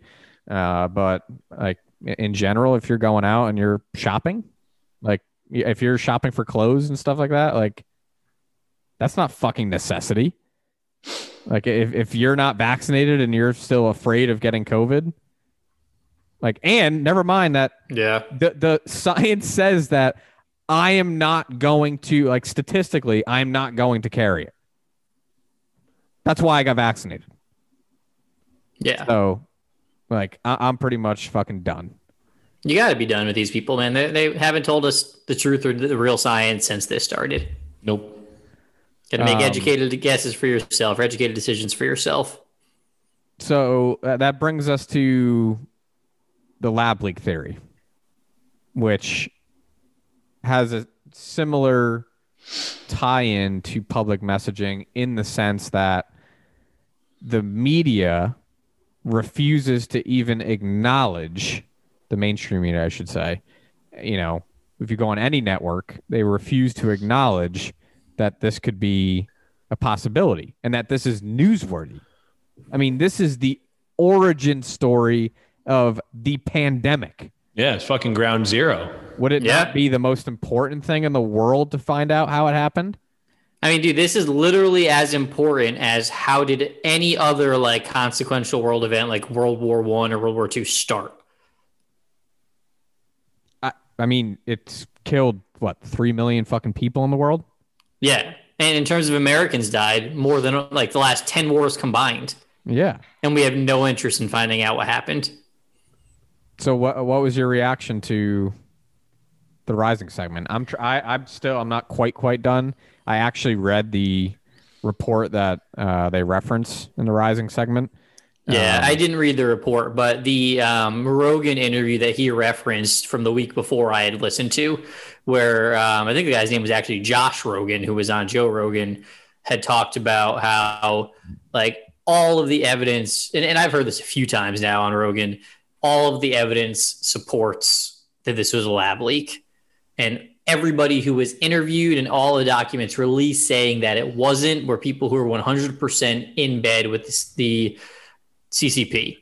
So anything that the media is running with should not be trusted. And like, this isn't a crazy conspiracy theory. Redfield said it as well, the head of the CDC at the time, and still nobody's even acknowledging it. It's just dumbfounded. Why? Why do you think? I think that's what I'm wondering. Like, what is the point? I mean, what would be the harm in saying? Because again, a lot of diseases, you know, I don't know, SARS, MERS, all these things have come from animals in the past, which is, I'm sure, why people kind of jumped to that conclusion. Because I mean, none of us knew about any of this shit when this first started. But like, what would be the harm in bringing it up and acknowledging that it's a possibility? Like, instead, what they've been doing is they just keep saying it's debunked. Yeah. It's debunked. Which is not. It's not even a little debunked. Which it's as debunked again, as you knocking on the door of a criminal saying, "Is there a body in there?" and them saying, "No." So, we tried. They're good. It's bunked. That's what it is. It's bunked. Yeah. So I mean, I'm not going to sit here and say, and I agree with you, Jared. Like, the more I hear about the stuff that, you know, from people who clearly think that this is a lab leak and understand science, and understand science, because I don't fucking understand science. It certainly sounds more and more like this, at the very least, possibly could have happened. But the mainstream media won't even acknowledge that it possibly could have happened. Instead, they're just saying that the theory itself is debunked, even though they haven't proved why it's debunked. And you know what? There's zero, like legitimately zero consequential evidence of? The animal theory. Yeah. Zero, dude. Yeah. It's based off a bat flying 1,000 miles. Which they don't know where that bat is, who the first patient was. I don't know any of that shit. And that's another thing too, because like again, my first thought was like, all right, bat eats a piece of fruit gets into a pig pen, pigs eat it, humans eat it, boom, you got a pandemic.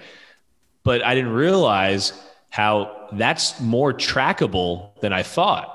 I had no idea that it would be that easy to track it, and that's what I've heard.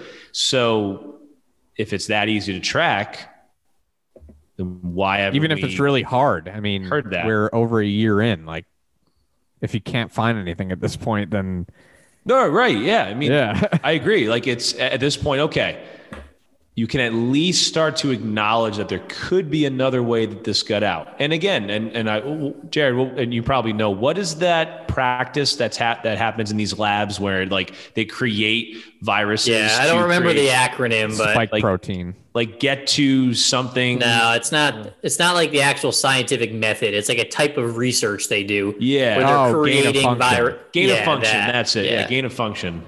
So not even close to what I was saying, but the whole practice, while again, there's good intentions behind it, but it just seems super dangerous. And I didn't realize that these lab leaks happen a lot. That's what's scary. Yeah. I had no idea that was obviously it's a possibility, but I don't remember what the frequency was, but it was more than it probably should happen in any given year with all the crazy fucking viruses in those labs.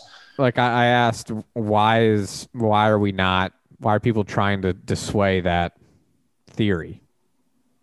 Money. Who is vehemently defending the practices and the fucking faux investigation? The scientific community. Yeah, because that's all they're funding. Coming out penning exactly.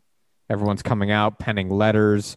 The fucking the guy who fucking wrote the letter, like, was literally the head or CEO of the subcontractor that funded the Institute of Virology in Wuhan from a grant from Dr. Fauci's organizations, the NIH and NIAID or whatever.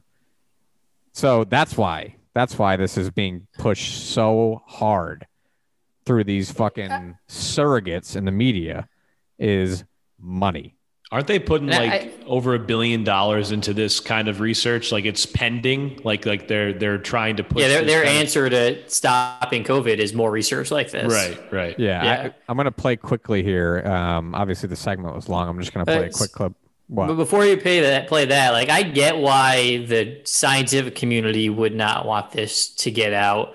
But if I'm like Biden in DC, I almost would think it'd be better to have it come out this was leaked by China. I guess maybe not, because it would get out that you were in bed with China setting all this up. Exactly. We're partially responsible as well. We were involved in the funding of it. Yeah.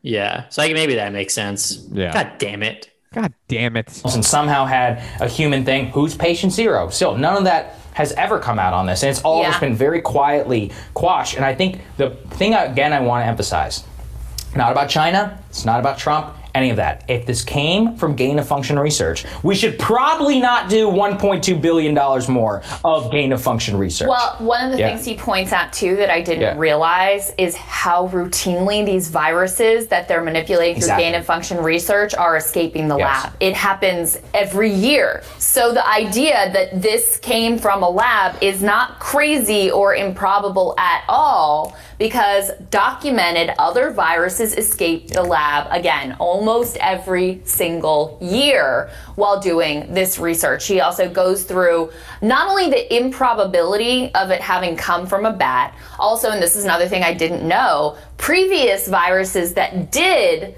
jump from wildlife into the human population, they were able to track that back. Very easily and very quickly. So they knew right away, like, oh, here was the evolution. It went from this animal to that animal, and that's how it ended up here, and that's where we ended up. SARS and MERS. Exactly. So the other piece, though, that to me was really key in understanding the dynamics of all of this is there were essentially two letters that came out in the beginning that were like, it's absolutely not from the lab. Right. And a bunch of scientists signed on to this, and this is what the media took and ran with. And that's why they always, when they're talking about this, they're like, the debunked lab leak hypothesis is essentially tracked back to these two letters. And he goes through how, in particular, the very first letter, the person who was leading the charge deeply compromised is Peter Daszak, who is, again, this is the person who facilitated the funding from the NIH to the Wuhan lab and is now on the Wuhan team investigating for the WHO. So this guy. So did a nice job of summarizing our points there, but yeah. And I'm not going to go as far as to say I believe Sagar that we should never invest in this type of research again. Ever, because I think it's irresponsible for neither of us who know enough about this to know that that's the right answer.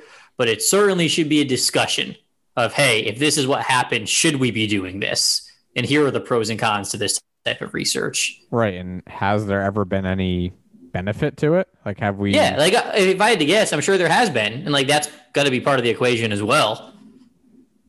I don't know. I mean, if there's been what they're doing is of dollars put in, you'd assume there'd be some benefit to it. I mean, don't you think we would have heard about that by now over the last fucking year plus? I don't. We didn't even hear about what this type of research was if it wasn't for these like sidebar conversations on it. It's not really in the mainstream at all.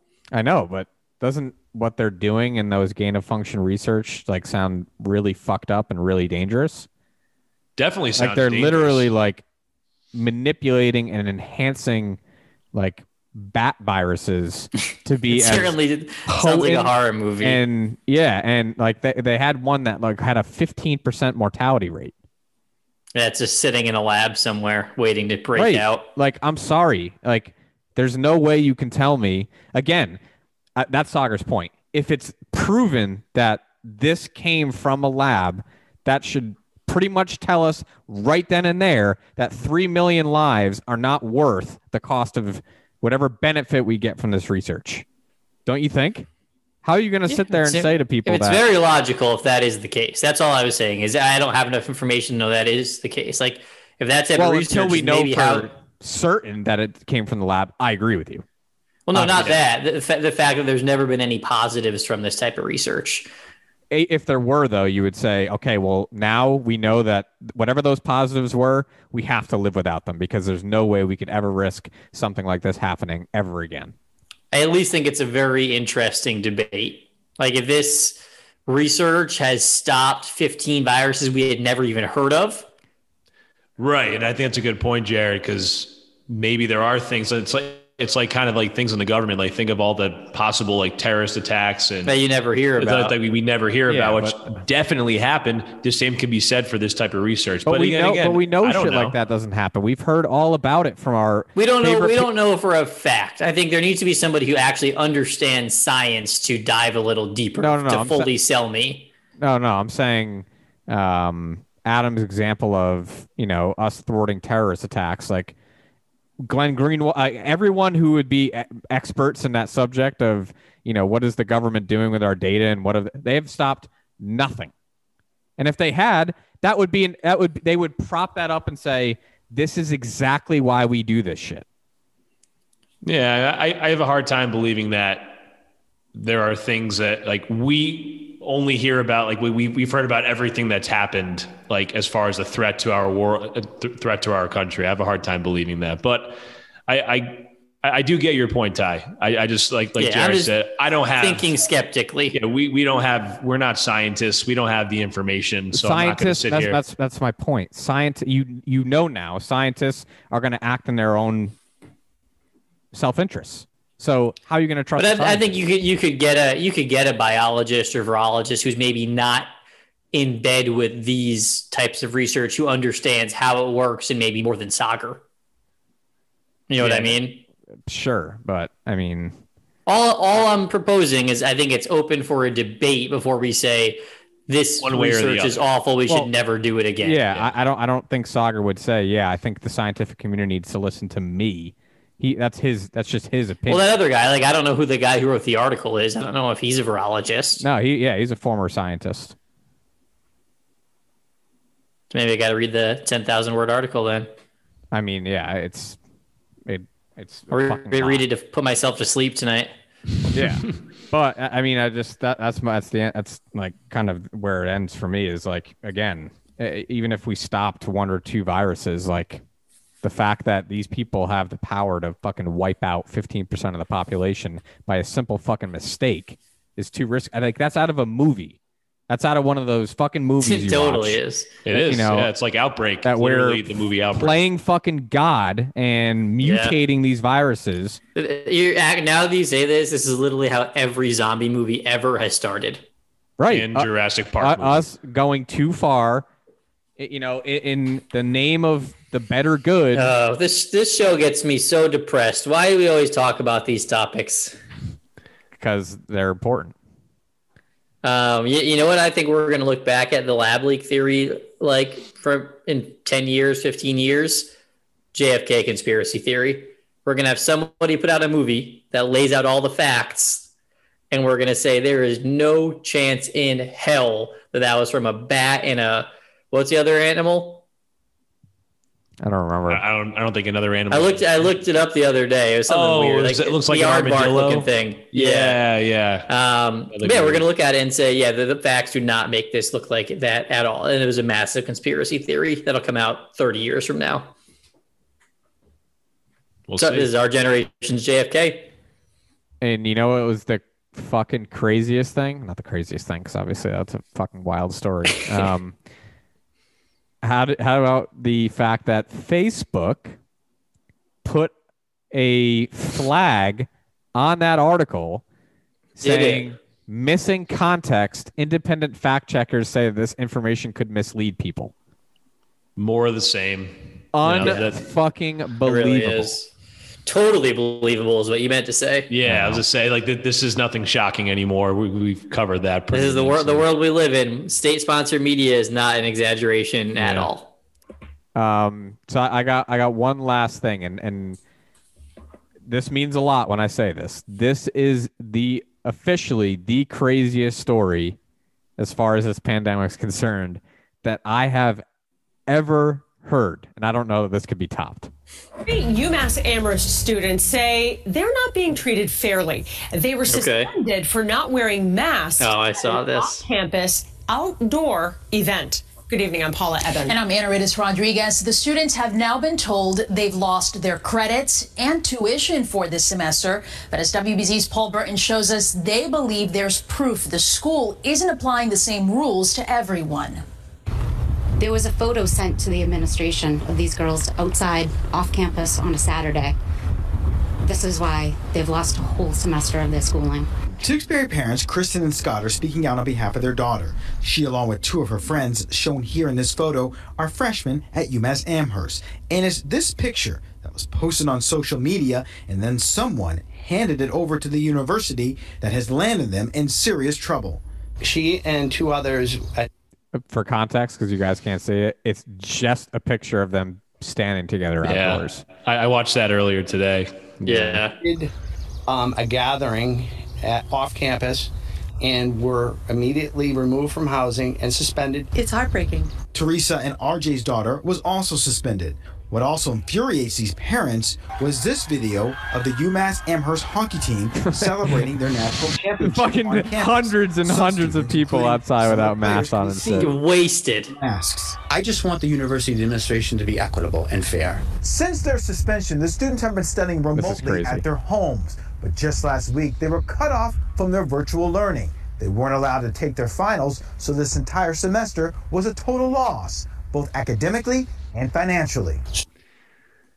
They just couldn't let him go another week or two. Fucking school should burn to the ground. Yeah, that's one of the most messed up things I've ever heard. And sure enough, Massachusetts. So consistent with this batshit crazy COVID nonsense. And this follows our little segment on how unbelievably rare it is to transmit the virus outdoors. These are three 19-year-old freshmen who would be fine if they got the virus anyway. And the person who told on them and sent it to administration, oh my God. I ridiculous. So I guess poor kids. You feel bad, right? That's terrible. Yeah, and it makes you fucking think. Imagine if that happened to you. I would transfer schools. I'd leave. I would totally leave. You still lose all that money, right? Either way, it's messed up. Super messed. It's so messed up. No logic involved in that whatsoever. Hopefully they fight it and go. Well, you say logic, Jared. I think I'm trying to think of what the logic or what their logic might have been. What if that picture was sent? They did nothing about it. And obviously I'm not supporting this. I'm just giving and play devil's advocate here. If that photo gets sent, nothing happens, and then word gets out that something like that information was given to like the higher ups and they did nothing about it. I mean, I think it'd be ridiculous, but I think people would, like, some people in that state would probably lose their mind until they found out it wasn't even on campus. It was an off-campus event.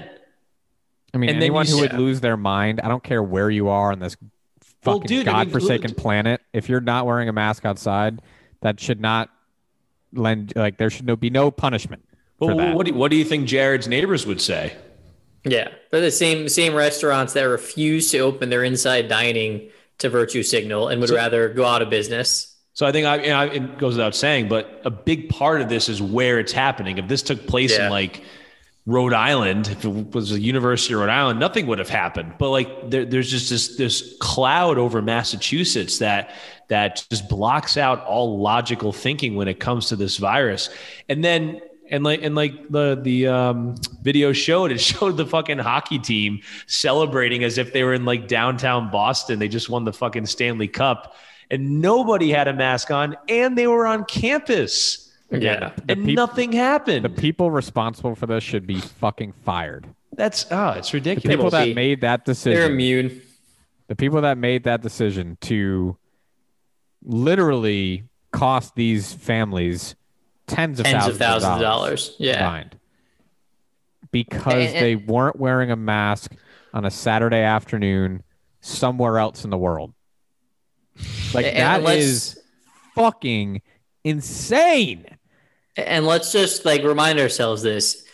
If worst case scenario, these girls got COVID because they didn't have their masks on and came back to their dorm or came back to whatever, literally nothing would happen. They're young 20-year-olds. COVID doesn't do anything to them. They'll have a cold for 3 days. It'd be the common cold. And that fucking campus is on lockdown anyway. Nobody's going to classes and seeing each other. Right. They would have been quarantined in their dorm room.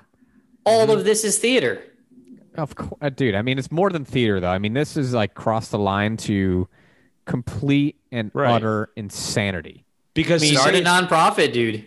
This would make sense to me if they had literally somehow got COVID, knew it, and then literally did something to actively go around and spread it. Right. I don't know what that would have been, but if you had like a deliberate effort to spread COVID, I guess like that's okay. You can get reprimanded for that. But I mean, I don't know how I'd keep calm if I were the students or the parents. So and to say this is theater, you're also implying that they're playing up something that's not a huge deal just for the shock. But this is, again, more than theater, as you said, Ty. This is like borderline, like padded walls and straitjackets. To think that this is okay, what they've done, right? That's what I mean. Is justifiable. Imagine being in that room with those three people that sat down and said, "This is unacceptable." That was the crazy. Not only are we going to kick them off campus, we are going to strip them of their ability to do virtual schooling. Yeah, it makes no sense. What? Well, in all of this, when COVID at college is not going to be a thing after one more week.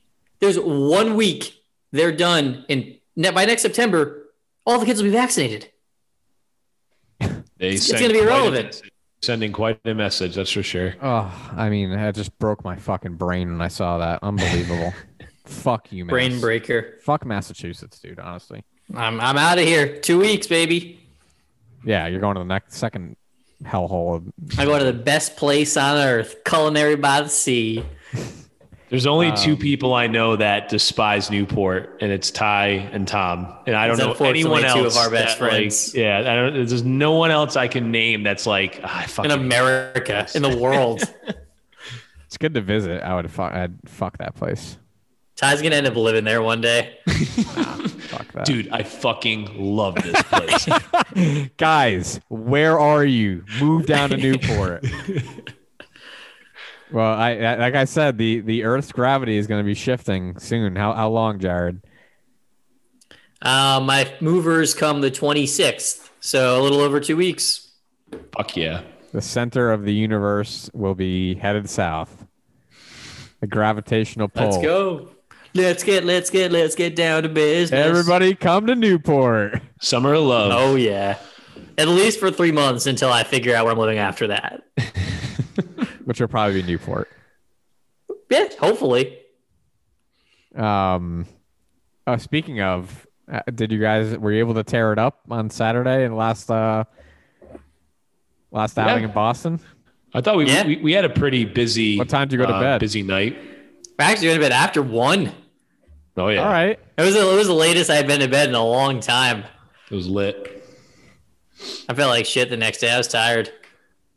I was gone before you got up. Yeah, you were up on the road by 7. What? We had Mother's Day shit, so I had to head home. Oh my God. Well, you guys also got to remember, I'm up at 6 o'clock no matter what. So you're 7:30. If I'm hungover. Oh, I wasn't hungover, dude. I'm invincible. Adam doesn't get hungover. He's just permanently slow. Now, if I were to drink a bunch of Manhattans, because I never drink those, I probably wouldn't feel great. Yeah, but if I stick with beer, I'm fucking good. I'm a beer boy for life. It was a fun day. Hopped around to a bunch of breweries. Went out, got some ramen, some bar hopping. I love that ramen. I wish I could. Very good. Tom ate like 3 bites. Tom's gonna wither away on us. No, he was gaining weight for a while, I thought. Not anymore. I'm surprised. Did he stay? So he stayed over? You convinced him, Jared? Yeah. Well, I told Jared. I didn't even really try. No, but like we didn't come back until like midnight. Yeah. So I mean, we purposely stayed out later. I mean, not that we wouldn't have anyway, I guess, but I guess there's times when we have less things planned and we like head back and we just have a drink at your place. If it's like 9:30, 10 o'clock, Tom's hitting the road. Like it's no Steve's doubt. Day? No, Steve canceled. He didn't even come. See, when you're listening to this, you suck. He knows he should have been there. He knows he should have been there. All right, dude. What do we have to wrap us up here? I don't have any special segments. I have Stay Woke. I have a short version of it. Bring us home. So first on the woke hot seat is workplace training. So I don't know if you guys saw the big leak on Twitter, but the Disney employee training manual was leaked. So it's like a 22-page PDF, and I'm obviously not going to read a lot of it, but I'll read the title definitely. Allyship for Race Consciousness. That's the name. That's the title of Walt Disney's Reimagine Tomorrow training. And they have a definition here of what cult. Yeah. So I'll read the definition. So Allyship 101, and this is the only part I'll read, but this is the general gist of the entire training process. Allyship is a relationship with the underrepresented individual or group outside of your own identity. Example, disabilities, racial, ethnic identity, gender identity. So gender and gender identity are 2 different things, apparently. Can you explain that? No, I can't. I have no idea what that means. Religion, veteran status, sexual orientation, socioeconomic status. Love that. Veteran status, yes. That is grounded in accountability, action, and respect. So I think if I watch these fucking nuts that get paid to write all this garbage. They love it. Oh my God. They think I'm the fucking smartest person in the world. Right. They run the oppression Olympics. All right. Next on the hot seat is lifelong goals. So, we're all, getting to that age where, some of us have found our soulmate or a partner for the rest of our lives. Jared's in search of one. And obviously these decisions we make in terms of starting a family means we can't achieve certain goals maybe we set out for ourselves. So there's a Twitter conversation I stumbled upon that I will read for you guys, starting with this person named Melinda. Quote, I love my sons more than life, but if I can go back in time, I would have never had children. It completely takes over your life and focus. And I could have done so many more worthwhile things. I feel like I've reached the last part of my life, never having achieved anything.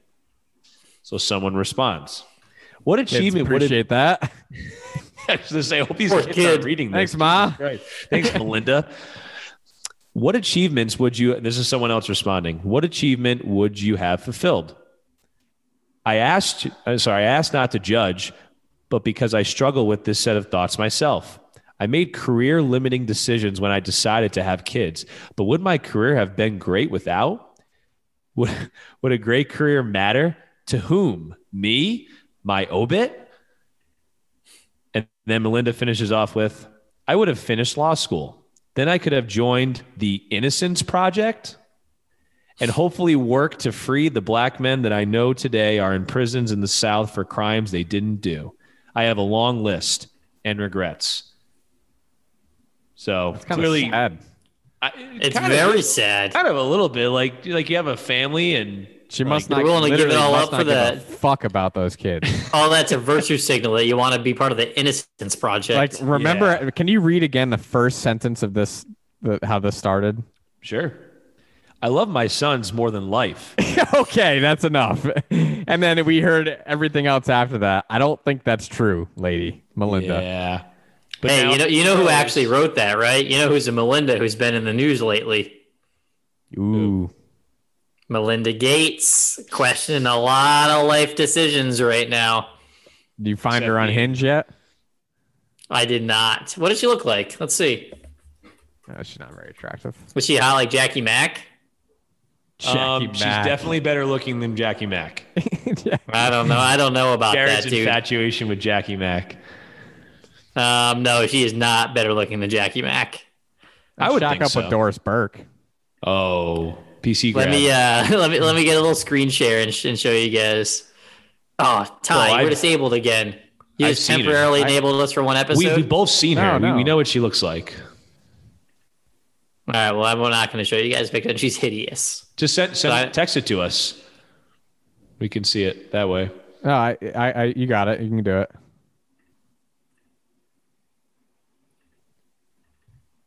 Love dead air, Jared. Oh my God. Oh. Yeah. The picture I saw was much better looking than that. I think I'd rather have Bill. Come here, Bill. You just change your Bumble preferences to dudes, and Bill pops. He looks old. Holy shit! I know Melinda's going to be worth $100 billion after the divorce, so maybe I was going to say she looks a lot more attractive with that money. That's for sure. Yeah. Any quick? Are we not done? I got two more quick. All right, this one is pretty fucking wild, so buckle up. So the hot seat is sexual preferences. All right. So the names have been blotted out from this post of these two people. But here's what they have to say. Hi, I'm a lesbian and I fucking love dick. Centering lesbianism around pussy is so fucking othering to trans and non-binary lesbians. Jesus fucking Christ. So then someone responds to that. Nice one. Wait, read the second sentence again. About the trans and centering lesbianism around pussy is so fucking othering to trans and non-binary lesbians. Jesus fucking Christ. So someone actually responds to that with their own take on it. And this is a very unattractive, larger woman based on the picture. Says, oh God, I love dick. I just don't like dick when it's attached to a cis man. But girl dick or non-binary dick is totally fine. And I don't think that makes me less of a lesbian. I'm sorry. I can't even follow this. This is exactly why I had to share this with you guys because I'm still not. Go back to your microphone, sure. Jared, in your settings. Did I lose it? You're echoing now. It's going through my mic. Yeah, now it is. Hashtag girl dick. I need to connect the dots. Yeah. All right. Sorry to listeners that don't like me swearing and saying bad words, but sexual organs aren't swear words. No, just this raunchy. But that's fine. I don't know if pussy is that scientific term. And dick. I don't know if that's widely used in the medical community. It is in the Mo Dictionary. All right. Hi, I'm a lesbian, and I fucking love dick. Centering lesbianism around pussy is so fucking othering to trans and non-binary lesbians. Jesus fucking Christ. And then this is the other person. I love dick. I just don't like dick when it's attached to a cis man. But girl dick or non-binary dick is totally fine. And I don't think that makes me less of a lesbian. Jesus. So she's saying as long as you like your dick on a girl, you can still be a lesbian. And you're all set, I guess. I feel like that's kind of a hack. That's kind of like a life hack there. Like you be a lesbian. That's like Bruce Jenner turning into Caitlyn Jenner, but still liking chicks. It's like, dude. Yeah, it's like not how this works. Come on. But somehow whoa. Somehow Bruce is against gay marriage, despite the fact that he's a transgendered woman who likes women. Explain that one to America. You lost me there. All right. Wow. The last one hurts. I probably should have ended with that one. Yeah, you got to end with that one. All right, I'll save this other one. But yeah, that was a good one. Any quick Palestinian Israeli thoughts, Jared? It's messed up, man. The whole thing's messed up. I mean, it's whose side are you on? The Palestinians. Adam? They got attacked first, dude. I think the Palestinians probably had laid claim to that land a lot, for much longer time than in recent memory than the. And I wasn't even talking about a long time ago. Like they were attacked first this week. Right. I'm going back to like end of World War I when this kind of whole thing started. But yeah, I mean, I think I have to go with the Palestinians too. I mean, it just seems like because if you read through the history, though, it's super fucked up. What's been going on? It's so messed up. It is. They're literally and it's pretty much even. Sorry, you go ahead. You go ahead. No, I'm just saying, like with the way this started, it's not. I don't even blame the Israelites that much. I mean, obviously recently because of their actions, but like they were both put into a shitty fucking situation. That it was inevitable that this was going to happen. I mean, like, feel like anyone follows like general current events, this stuff there's always something in the news about this, and no one's been able to figure out a solution. It's fucking terrible. Yeah. But yeah, because I think the Palestinians in the Gaza Strip are pretty much confined to a refugee camp-esque fake city that they built for them because they after were taking away their own land and giving it to the Israelis. Yeah. It's literally this tiny ass fucking strip. They're oppressed. They keep food from them. They treat them like absolute, worse than third class citizens. And now they just went and kicked them out of their homes and attacked them in their mosques. That's not okay. Now they're attacking them in Jerusalem. They have a mosque in Jerusalem that they were like attacking and, not letting them in, like setting off smoke grenades in the mosque. Stun grenades. Yeah. Like just people praying. And shooting fucking missiles. Like you guys saw the video I shared. Well, that was the Palestinians back at Israel. Right. I'm just saying that like that's a literal war zone right now. And people are just in all. They shot 150 missiles. I mean, those things looked like fireworks. So I'm not sure how much damage they did. I think one hit an apartment building. Yeah. Sucks whoever was in that apartment. Well, not great aim, fellas. Like we got to work on 1 out of 150 is pretty weak. Yeah. So we'll see if this turns into a hot war. If so, I think Palestine's in big, big trouble because nobody seems to have their back. Yeah, it's kind of fucked that they're fucking using Israel is using shit that we bought for them to fight this battle. Oh yeah. And we're spending more on the Israeli military than we are on global climate initiative. Yeah. Why? Why? I mean, I know they're one of our biggest allies. We like having them as a military ally in the Middle East. Yeah, I know. It's just it's and also because we created the state of Israel, so we've ensured it's successful by putting trillions and trillions of dollars into it since we've created it. Well, the United Nations created it. The United States. Which we were the United Nations at that point. We were the loudest voice post World War II. Sure. I mean, I'm saying it was a group effort. It was a group decision to do that. And it's the same group now that 100% still backs Israel and doesn't care about Palestinians. No doubt. And that's so fucked. It is. It's very fucked up. I blame England. England started this whole thing. I'm with my Muslim brothers and sisters.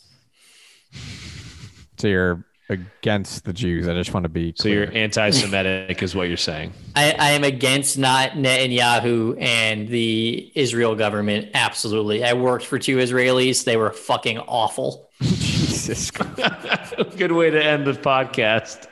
Oh, checkbox. Mo says outrageous, racist, sexist comment for the end of the show. Check. Sign us off. I love you guys.